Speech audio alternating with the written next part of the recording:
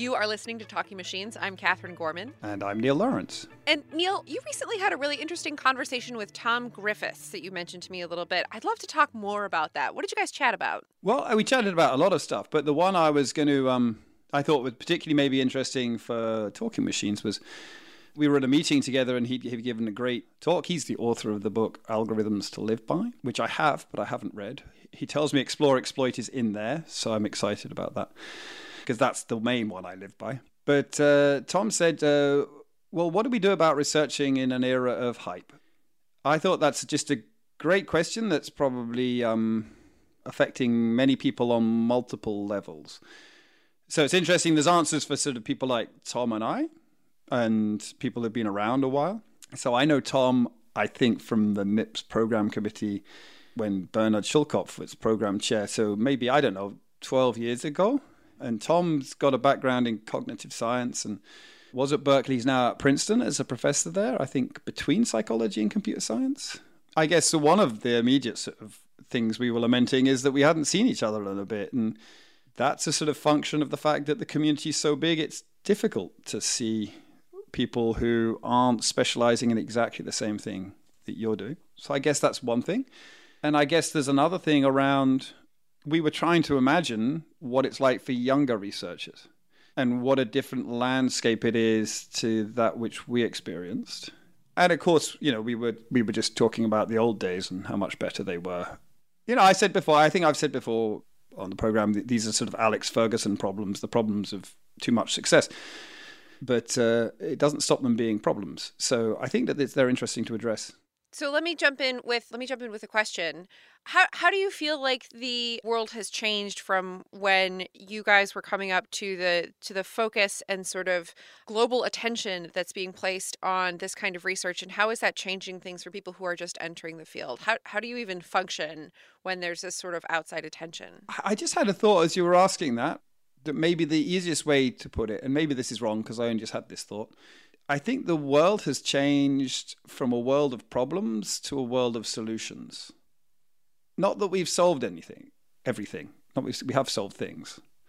I think that in general fields go through stages where they're discovering, well, it comes down to explore, exploit, like it's in his book. The stages where you're sort of trying to find new approaches to problems you haven't been able to solve in the past, and stages where you've got really good candidate solutions and you're trying to refine them. And maybe that's what I mean by a world of problems moving to a world of solutions. It's not that you've solved all the problems you were interested in, but your solutions, once they begin to show some form of success, tend to dominate the field. And so the research mentality, I think, changes. And I think that that's probably the underlying cause of a lot of the discussions we see that we've been speaking about on Talking Machines. And I think that to some extent, you just have to accept it. You can't really fight it, but it doesn't mean that and you shouldn't fight it. It's a success. I'm sort of curious, like, what happened in sort of the area of cybernetics when control theory became dominant. And, you know, before too long, cybernetics only meant control. And so if you look at, say, the NIPS community of 97 or even like whatever it was, 2000 and something when Tom and I first met, and then you sort of see the problems we're solving today were considered pretty major, difficult problems at the time. And then the community can necessarily is the wrong word, but naturally dominated by those solutions, which is great because actually that's what you want. That's a success. But if you're sort of happy about that and you think that's great, and you also think, yeah, and there's a load of ongoing issues, that's, I think, where Tom and I on it, which still need attention. It's sort of like, well, of course you can carry on working them as before. But I guess there's a feeling, which I see reflected a lot, that it's harder, that your community has changed from explore into more exploit, or from problems to solutions. And that nature of that change means that you don't have the sort of quality and variety of conversations that you were having, which really brought the ideas that these important solutions are based on. Part of my thought was, I think that this is just the natural rhythms, and there's not too much you can do about it other than celebrate the excitement of the fact that we're I mean, this is one answer. I mean, I'll give other answers. We're living in that era, and we were lucky enough to be there at the beginning. But probably for most listeners, there's a sort of more a different thing, which is, well, I'm interested in this stuff and I want to be involved. And how do I find it in when, I was speaking to one of my old PhD students, Carl-Henrik Eck, who teaches in Bristol, and he teaches the machine learning course there. He said he's having to teach it in a large tent because of the size of the course. So it's like, to me, it's like they're teaching machine learning in tents. It's become like a festival crowd. I was going up to do the Gaussian Process Summer School in Sheffield, just my plug there for an event that happened last week, so you can't attend unless you've discovered time travel. I was stuck on the platform in Leicester Station changing because there were horses on the train line, which is obviously not real horses pulling trains. We're not that quaint in Britain. I was stuck there, and there was a group of mathematicians heading for a conference somewhere. They were all in dynamics, and they were, I think, from Switzerland. I was, not that I was listening to their conversation at all. And they were talking about how they're struggling versus the machine learning courses in their departments to get students. They said, oh, well, maybe we should invent a course called the Dynamics of Machine Learning and we'll get students, because our machine learning course had 200 and something students. And, that's what's going on sort of when you hear that. So I'm not experiencing that, but you hear that right at the moment. But you hear that in terms of what the universities are going through and what students are obviously trying to do to sort of get their names known. So the opportunities are greater because there's many more jobs. But the challenge is it's a very different environment. And I mean, I have written about this in the past. Part of what I said then, which was just advice given to a PhD student from Aalto I happened to meet over breakfast after ICML in Lille, was sort of this analogy of proto-soccer, or football as we'd call it, which did used to involve this sort of chasing around after the ball all the time in a large scrum or scrimmage, as it were. And then people over time evolved to change the game so that you move to where you think the ball's going to be. And I think if you play Ultimate, which is this game with a frisbee, but apparently I learned it's not called Ultimate Frisbee because frisbee is a trademark. Do we have to pay them if we've said that?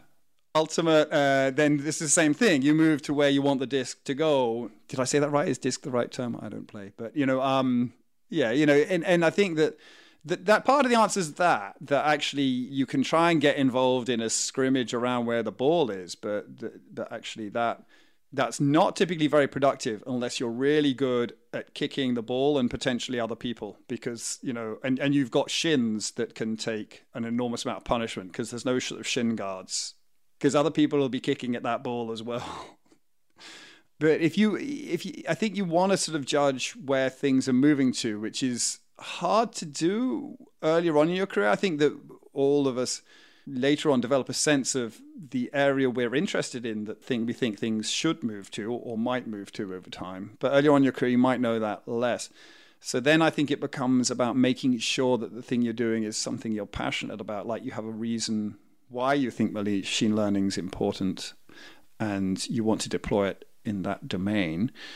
Even that then seems to be hard. So like you can see there's now a lot of, which is exciting, a lot of passion around fairness and transparency in machine learning. It's become now a fashionable topic. It was a sort of topic that, was being researched, but you get this sense now that people are really interested in it because they realize it's important. So if you were passionate about that, you're now kicking the ball around in that subfield. So I think that's difficult. Yeah. So part of my answer is I don't know.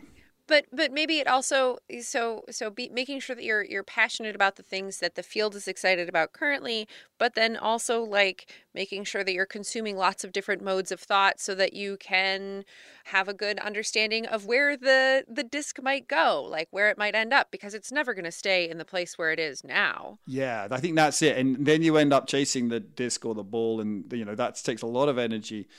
It could be quite frustrating. My whole PhD thesis is mainly about problems in neural networks that I saw as problems before I entered the field and set out to solve. And by the time I was solving them, no one was interested in them anymore. So that's a sort of sense of, and I'm not saying that they're particularly, I mean, they felt interesting to me and they drove me certainly. And actually it's a great exercise in learning techniques for doing stuff. So it's fine. But no one was really interested in what I was doing, either from a journal perspective by that time. I'd sort of been inspired by that to enter the field, but by the time I was working on it, which was sort of variational methods in neural networks, so it is very hot now. Funnily enough, I've moved on. I still follow a little bit what they do, but I'm doing something else. And at the time, and the field had moved on at that time because it's sort of come back a lot to look at that now. So you can see how you can be totally out of sync. There's nothing really wrong with that if it's something that's driving your interest, would be part of my answer. You don't have to. If it gets you out of bed in the morning, then I think that's better than feeling you're chasing things all the time and that someone else has scooped you. I mean, because there's only, I keep saying there's only so many ideas that work. And if there's a lot of you looking at the same thing, the chances are several of you will have the same idea. And so it's unsurprising when the idea you had someone else publishes just before you. That happens quite a lot, right? And you should just pat yourself on the back and say, that was a great idea I had. Look, I didn't even have to do any work. Right. Just be like, I'm so glad that somebody solved this part of the question that I'm interested in. You should go up and say, thank you for resolving that. I thought of the same thing. People love that if you tell them you also thought of that. And it's great that they worked it out for you. Would you mind just citing me about it? I know I didn't tell anyone I had the same idea, but I did. Awesome. Okay. What's Tom's book again? Algorithms to Live By? Algorithms to Live By. And I guess the other thing that you see that's emerging, so both Tom and I talked about, is that while we're still at big conferences like NIPS, we tend to get more, I suppose, academic fodder in terms of thought fodder from smaller meetings that may be a little bit peripheral to the field because there tends to be a diversity of thought there. So that's kind of the answer that's the answer. But then we were lamenting the fact that the meetings we choose to go to, we don't tend to see each other at. And, I think he's a very inspiring individual and I would like to hear him talk more. So that's the sad thing. So Algorithms to Live By, it's by Tom Griffith and Brian Christian. Awesome. So anticipating where things are going to go, maybe going to gatherings that are not the big ones to scout interesting questions and problems to see where things are headed, and generally being dedicated to your question that's going to get you out of the bed in the morning because there's only so many questions to ask is the way to sort of feel out the field when there's a lot of people doing work in it. And if you're passionate, you'll go further. You'll be able to run longer. Although now I realize maybe it was a test. Maybe he was testing if I'd read his book. And chapter 3 is, here's an algorithm for researching in an era of hype. And I was just supposed to be reciting it. Maybe I should have said, isn't this in your book? Maybe you shouldn't read the book. Man, if he's asking me for advice when he's described these algorithms to live by, that's disturbing. No, it's not at all. You should read the book. I think a lot of it is probably found, a lot of the answers are found in the Explore Exploit chapter, I'm guessing, because I'm always living by Explore Exploit. So a lot of my answers are based on that. Well, we'll have a link to Algorithms to Live By on our website, thetalkingmachines.com.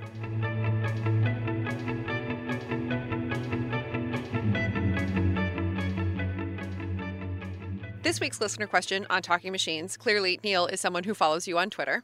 Neil, recently on your Twitter feed, you were talking about your love of variational methods. Can you please tell me more about that? Why do you love them and what do you use them for? Yeah, that's so actually me saying that was triggered, I think, from a tweet by Mike Osborne that was along the lines of, if we could do automatic integration like we can do automatic differentiation, then AI would be close to solved, which I kind of don't really fully agree with, but I know where Mike's coming from. And in a tweet, he probably couldn't make the entire subtlety of his thought process, that, which is why arguments on Twitter work so well. Yeah, and my answer was this is one reason I love variational methods, because they effectively, indirectly turn integration into differentiation. So let's dissect the two statements. The first, which I broadly agree with, is that if we could do automatic integration, that would be a really big boon on solving problems in intelligence. And why is that? Well, loosely speaking, I mean, and this comes up a lot in probability, but I think it comes up everywhere. I mean, integration is a global method. It considers all values of the function. And if the values of that function are sort of quality, they're representing some quality of some different states of a situation. So it's generally a value function or probability of ending up in a different state. Then understanding all possible values that function can take is a sort of important part of exploring the space. If, integration is very tightly, closely connected to exploration of what you think your current state is going. In probability, that comes up with the normalization condition. So you're looking in probability distributions. You have a complex distribution over states you think exist, some of which you can't observe. And so you say, well, let me consider for the ones that I can't observe, let me consider them all weighted by their probability of happening. And that's a big high-dimensional integration. And that's what Mike's driving at, I believe, without having had a detailed conversation with him and just reading his tweet. It's certainly the thought that comes into my head, and I think Mike and I think fairly similarly about these things. So why does that lead me to think of variational methods? Well, we use variational methods in machine learning in particular ways in something called variational inference. So its term has evolved from where it was in physics. So in physics, I think it comes from the calculus of variations or something. And then variational methods, my rough understanding of how mathematical physicists would understand them is they allow you to convert integrations into optimizations. So since optimizations are often gradient based, that gives the connection with differentiation. So how do they do that? Well, variational inference itself uses, this is a classical one, uses a lower bound on the term of interest, which is often a marginal likelihood, as I described. And the bound is known to be exact under certain conditions, but those conditions, recreating them exactly is normally intractable. So the calculus of the variational methods, what we do is we try and tighten the bound as much as possible. So we can't recover that. We can lower bound the integral.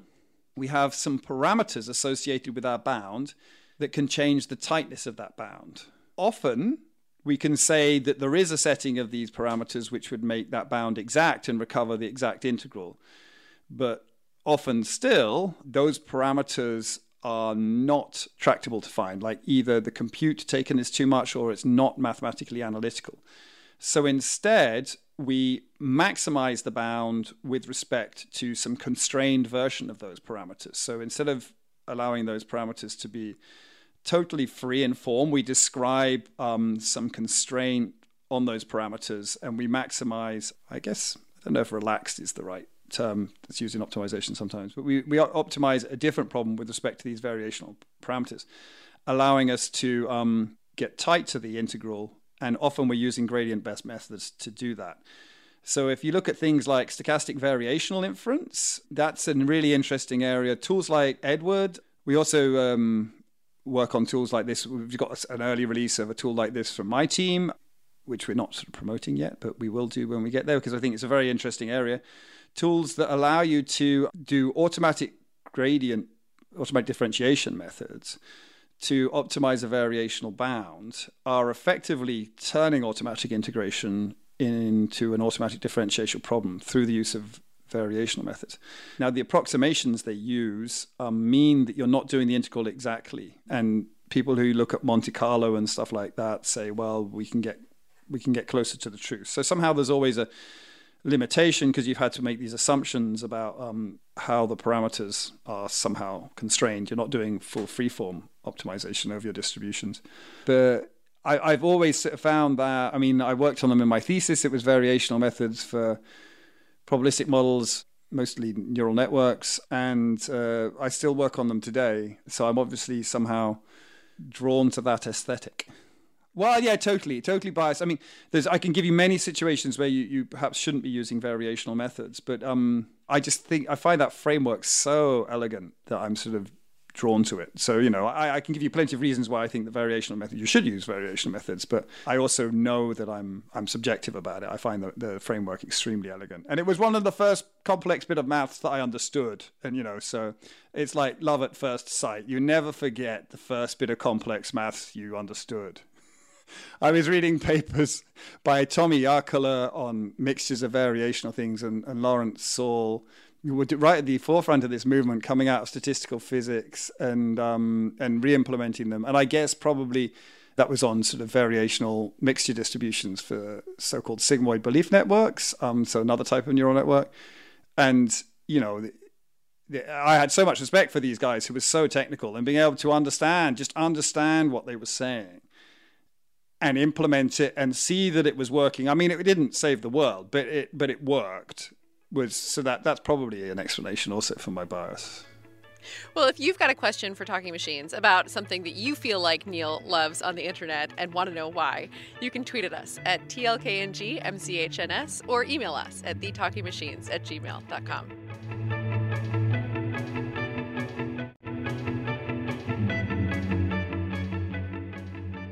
This week's guest on Talking Machines is Alyssa Strone. She's Executive Director of the Pan-Canadian AI Strategy at CIFAR. And when we got a chance to chat with her at the Deep Learning Summer School, I asked her the first question we ask all of our guests.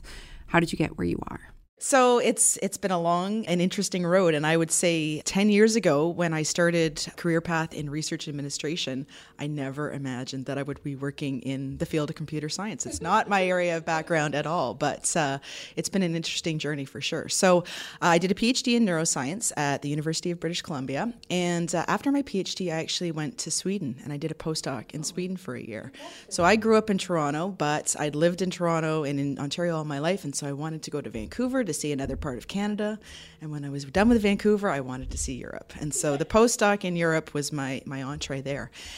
But it was really during my postdoc when I realized that I'm interested and passionate about science and technology and engineering and medicine really broadly. And I wanted to find a career path that would allow me to dabble in science communication and policy and really enabling research across many fields. And I knew I couldn't do that as a professor at a university. And I thought, this is the time for me to take a leap and try to find a career path that will allow me to do all those things. And as I looked at jobs in government and in industry and in publishing, I thought, where can I find a role that really fits what I love to do? And where can I find a place that I really want to be? And university research administration really came up as the key for what I was looking for. And so I started in an entry-level position as a grants officer at York University here in Toronto. It was my first job out of my postdoc. I did that for a year and a half. And really interestingly, actually, the dean of the Faculty of Science and Engineering at the time was one of the foremost computer science researchers in Canada, Nick Sircone. And he was really a great inspiration and a mentor to me and really supported the advancement of my career and was really, really just a tremendous help. And so the next move that I made was to come down to the University of Toronto. In 2008, I moved down to the U of T and I took up a role in the VP research office. And I was basically then spent the next 9 years actually working directly for the VP research of U of T on all kinds of institution-wide strategic research initiatives. And that was the dream job that I imagined when I was a postdoc thinking about what I wanted to do with my career. So I did research strategy at the university, research policy, communications, international partnerships, industry partnerships, all sort of high level. My very last role at U of T before I moved to CIFAR, actually the last 2.5 years, I ran an industry academic research consortium that was led by U of T. It's SOCIP, exactly. And so it was a collaboration between 15 universities in Ontario and IBM as the lead industry partner. And our model was to basically bring academic researchers, professors and their students together with companies to do advanced research projects using high-performance computing primarily, but also AI. And so I learned so much through that experience about advanced computing, about data science, about AI. Worked with lots of startups who are trying to build new AI-based technologies, products, and services. And I just thought, this is the future. The future is now. This is where we are going. And it was such an exciting field to be in. And so last fall, when the opportunity came up for me to join CFAR and lead the implementation of our national AI research strategy, I just had to jump at it. Like there was no way that I could say no to that opportunity.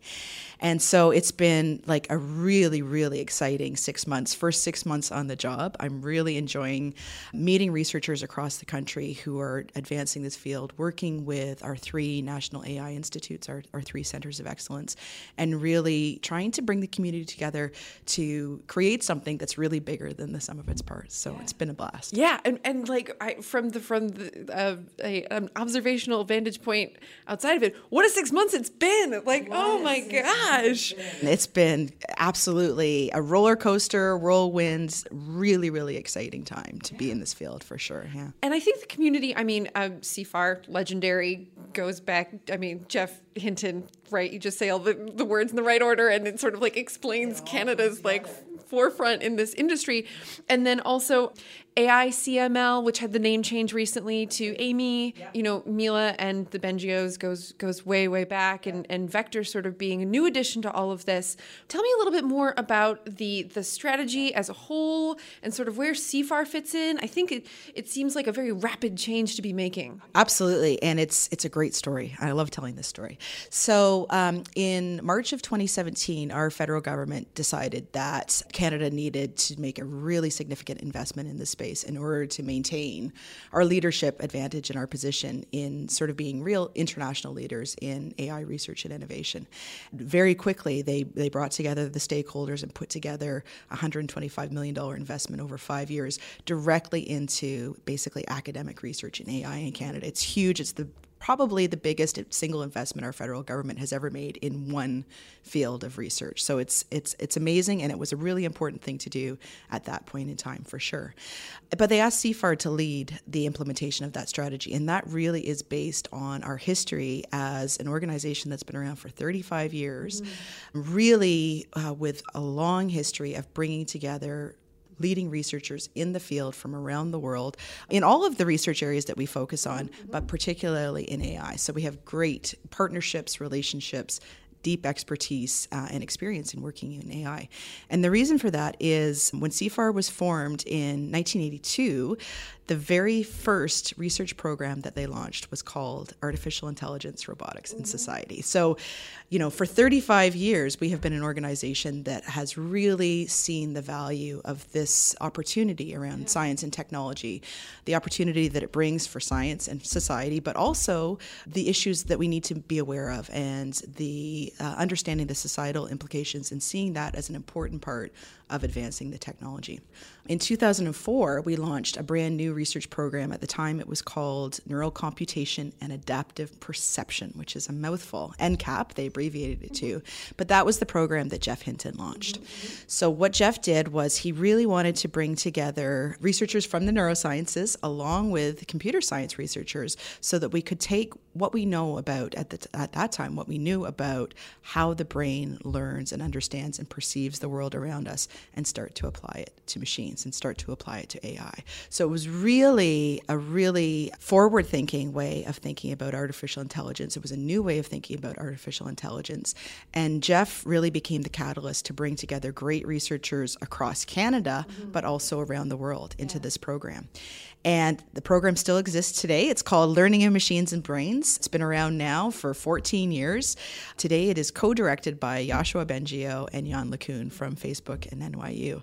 And it's in the 14 years that program has been around, it's really been responsible for developing some of the foundational algorithms, technologies, approaches of machine learning and particularly deep learning approaches to AI that are now really the basis for all of the technologies that we know and love that are AI-based technologies. And so CFAR funded that program and funded that area of research at a time when other funding agencies were not interested in this really sort of experimental and out there area of research. And we built great connections with these researchers. We supported their research. We helped them to advance the field. And so it's this strong history and strong relationships that we have that led the federal government of Canada to come to us last year and say, will you lead our national AI strategy? And tell me a little bit more about the strategy itself. Yes, we have these three sort of centers. It's sort of like across the country. Absolutely. So it's a really, really exciting time for AI research in Canada. There are essentially 4 pillars to the strategy. First and foremost, what we wanted to do was establish the research clusters in Toronto, Montreal, and Edmonton as real centers of excellence for AI research in Canada. And so we created brand new independent not-for-profit research institutes. So in Toronto, it's the Vector Institute. In Montreal, it's Mila. And in Edmonton, it's AMI, which formerly was the Alberta Institute for CML. And so we knew that we had great research leaders in those 3 centers. We had Joshua in Montreal, we had Jeff Hinton here in Toronto, and Rich Sutton in Edmonton. And over the years, those 3 great leaders, had drawn fantastic students, other colleagues. They'd really built up these clusters and hubs of activities. And so we knew that investing and growing in those 3 centers was a really strategic way to advance our position. And so the establishment of the institutes was first and foremost as part of the strategy. The second pillar of the strategy is really around talent and making sure that we have the resources to keep the great minds in Canada here, whether we're talking about faculty or graduate students or postdocs, but also to draw world-class talent from around the world to come to Canada. And so the sort of hallmark program around talent for us is called the Canada CFAR Chairs in AI program. And this is what's really exciting right now, and it's really starting to take off. The CCAI Chairs program, the goal is to name 50 research chairs in AI across the country. So they will be based at one of the 3 AI institutes. They will be world-leading researchers in AI, and the program gives them funding for their salaries, but also to support their graduate students and advance their research programs. The goal of the program is that at least half of those people, so at least 25 of those people, will be recruited from overseas to come to Canada. So it's really meant to be a brain gain tool, and the program is really just getting off the ground right now. We have received the very first nominations to that program last week. I've been working very closely with the 3 AI institutes now over the last several months as we strategically think about how we can use that funding and bring great people to Canada or keep them in Canada. And this fall, we'll be announcing the first cohort of CCAI chairs. We're hoping to do it at NIPS in December in Montreal. I can tell you right now that it's going to be a really exciting crop of young investigators who are really at the forefront of this field, both Canadians and people who are coming from overseas. So that is a big part of our strategy is people. Third part of the strategy is really a national program of activities. So at CFAR, we are hosting and partnering with organizations across the country to organize conferences, events, workshops, summer schools, provide catalyst funding to support collaborations between researchers that are across the country, and really trying to tie and coordinate collaboration and research across the 3 AI institutes, but also with researchers at universities across the country. So I'm working with researchers in Vancouver. We work with the AI Institute in Waterloo. We're interested in working with researchers at all of the universities in Canada. It's been an exciting summer on that front. So the national program really kicked it off this summer with a bunch of high-impact summer schools and summer labs. It's a really key aspect of our training program and helping young people to really develop the skills and expertise they need to get great jobs in this field. And so we've had a series of summer schools across the country. In Montreal, Doina Precup ran her AI for Social Good Summer Lab, which was a huge success, and it's many years now into its programming. We'll be expanding that program across the country, or at least to new locations next year. We're excited about that. We supported a summer camp for girls at Simon Fraser University this summer. So it's an expansion of the AI for All program that Fifi Lee from Google and Stanford runs in the U.S. At Simon Fraser University in Vancouver this year, they ran the first program that was outside of the U.S. It's intended to give grade 11 girls from sort of all walks of life a chance to come and get 2 weeks of hands-on sort of AI boot camp, great technology expertise and experience. And I had the privilege of going out and seeing those girls last week, and just such an exciting group of young minds and so passionate and so inspirational. So that's been a great element of our summer program. And then right now, here in Toronto, we have CFAR Deep Learning Summer School. And this year has been the best summer school to date. Absolutely. It is got the most amazing speakers from around the world and across Canada coming to share their knowledge about the latest advances in deep learning and reinforcement learning to the world's smartest young PhD, masters, and postdocs from around the world. So I don't know if you have heard any of the demographics about this year's summer school, but it's a really exciting group of people. So we had about 1,200 applications this year from around the world. And it's an excellence-based procedure. So we actually send their applications out to peer review. And we only had the capacity of the lecture hall just across the way from us right now. Exactly, is only 270. And this is one of the bigger lecture halls at the University of Toronto. And so that was our cap. That was our limit. We had to find the 270 best people in the world to include in our summer school. And we did that. And it's a really, really exciting group of students. And so they are mostly master's and PhD students and some postdocs. There are some professors who are here, professors from other disciplines, for instance, who have come to learn the essentials of deep learning. There's a few people from industry, and there are 2 undergraduate students who made the cut as well, too. So we're really, really excited about that. They're now about 4 or 5 days into their program of a 10-day program. They've lost that glassy look in their eye. They're really continuing to be sort of stimulated, excited, and engaged by the professors who are coming in from across the country, around the world, from industry as well as academia. They represent 20 different countries. The majority are from Canada, about 160 are from Canada, and the rest are from around the world. And so this is really the first year that we've expanded that summer school to be part of the Pan-Canadian AI strategy. And it really is part of our tactic, I would say, to recruit great young talent to come to Canada. And so they're having a fabulous, fabulous time. The fourth pillar of our strategy is our AI in Society program. And this was a really essential part of Canada's national AI strategy. It was really important to the government and, of course, to us at CIFAR that we make sure that we are focusing and investing time and effort and energy on understanding the societal implications of AI, not just the technology, but really understanding what it means, what are the economic, policy, social, legal, ethical impacts of AI. And so we're actually running that program almost as a CIFAR program in and of itself. So it's an international research program that CIFAR is running in very close collaboration, of course, with our AI institutes. But the goal is to really work with thought leaders around the world to start to understand what are some of the best practices, what are some of the guidelines that we should thinking about when we think about the societal implications of AI. We're working very close with government on this one, both provincial governments and our federal government.